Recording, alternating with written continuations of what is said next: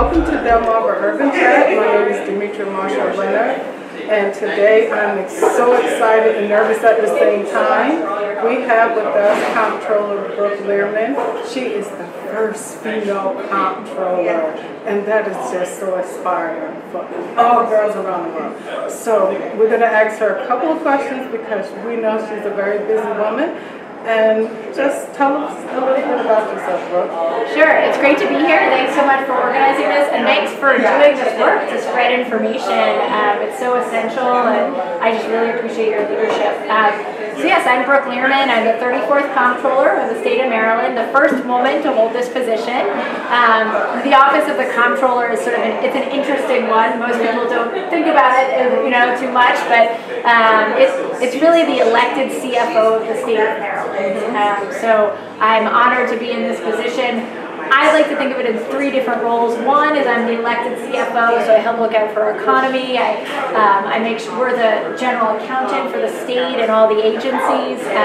We also are the pay, so we pay all the state employees. The second is I sit on a number of really important financial boards that the state controls. So the Board of Public Works, for instance. The Maryland Board of Public Works is a really interesting body. It's the governor, the treasurer, and the comptroller, 3 equal votes, and we are responsible for approving or denying every contract that the state enters into over $200,000, which is basically most contracts these days, as well as all wetlands licenses, payments to nonprofits for grants. So all of that goes through the Board of Public Works. Yeah, it's different than every other state. I'm also on the State Retirement and Pension Board, so I'm the vice chair of that board, making sure that our investments are safe. And I'm thrilled to, I'm also the revenue administrator of the state. So revenue administrator is sort of a nicer way of saying tax collector, but also the tax refunder.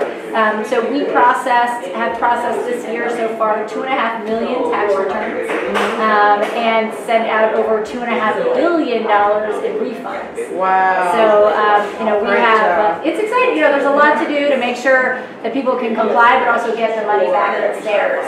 Whether it's through the Earned Income Tax Credit or the Senior Tax Credit or, first-time home buyers. And we also are a big agency. We have 1,100 employees. We're headquartered in Annapolis, but we have 11 branch offices around the state of Maryland. So it's great. Yeah. So if you was to inspire the young ladies that probably think it's against all odds to even try to do something for the first time, what would it be? How would to me, perseverance is everything. Yes. So, what would how would you inspire them to keep moving forward? And she's the first female comptroller, so we want to hear from her. Well, thank you for that. I agree. Perseverance is so important. It's, grit. Having that ability to really stick with it, even in even when you fail. I guess look, I'm not perfect, and I get frustrated, and I failed at things. I didn't get into schools I wanted to go to, didn't get jobs that I wanted, but I try to make sure. Well, first, I think it's important to surround yourself with people who support you, right? When you have a good support system, good friends you can laugh about things with. Sometimes, didn't get that job. Maybe it's for the best because of X, Y, and Z.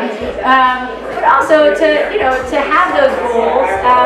For me, I've always, I feel really lucky. One of my perspectives is to try to do the best that I can wherever I am. And I think, Dr. Martin Luther King said, when we're making this difference, if you have wings, then fly. You can't fly, then run. You can't run, then walk. You can't walk, then crawl. But whatever it is, keep moving forward, right? And I think that each of us has, with whatever tools we have to make the world a better place, whether that's, our kids' school or, at a food shelter or by running for Board of Ed or for Comptroller or, just being involved as a business owner in whatever way, giving back is so essential. But yeah, I think it's having grit, perseverance, not giving up, and not seeing failure as an end. I think, one of the things that I love about some of the kids' books that I read my kids actually is there's this one line in one of the books, the only true failure can come if you quit.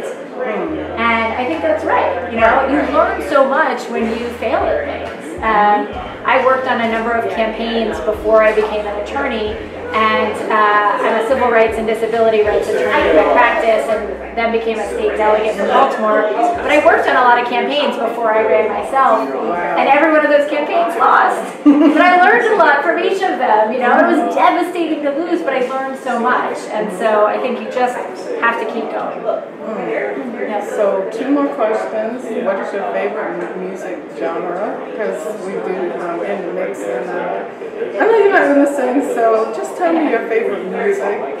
Oh my gosh, I don't. If you looked at my my Spotify list, you would be like, oh my gosh, who is this random person? Who's, you know, because it's Beyonce and Lizzo to you know, Thelonious Monk to James Taylor to and everything in between. You know, Aretha and Whitney Houston and Dixie Chicks, and you know, it's got it all.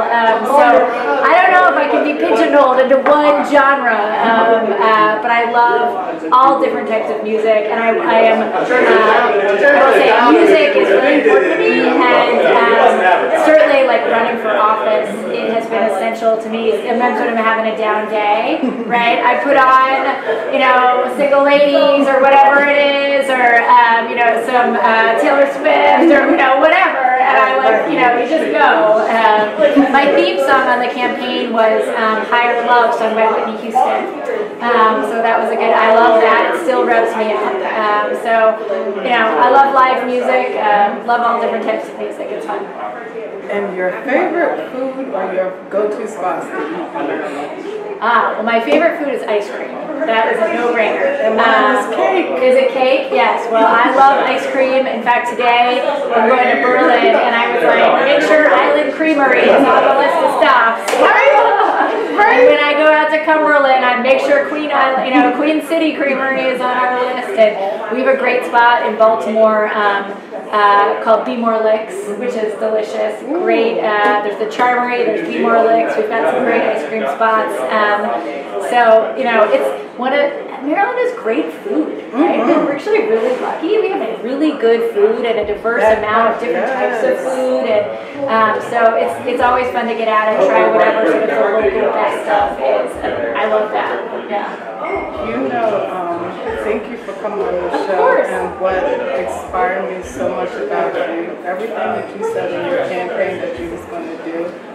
You have not left the East Pusher out. You showed up, you're showing up, and I love that. Thank you. I really appreciate that. Look, it's you know, we're American miniature. I like to say we're the biggest small state.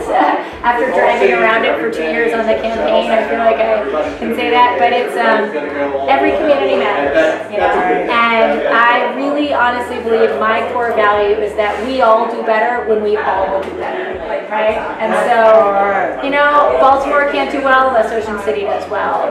You know, Cumberland needs Chrisfield, right? We're all in this together, and so we have to look out for one another and make sure that we're working together whenever we possibly can.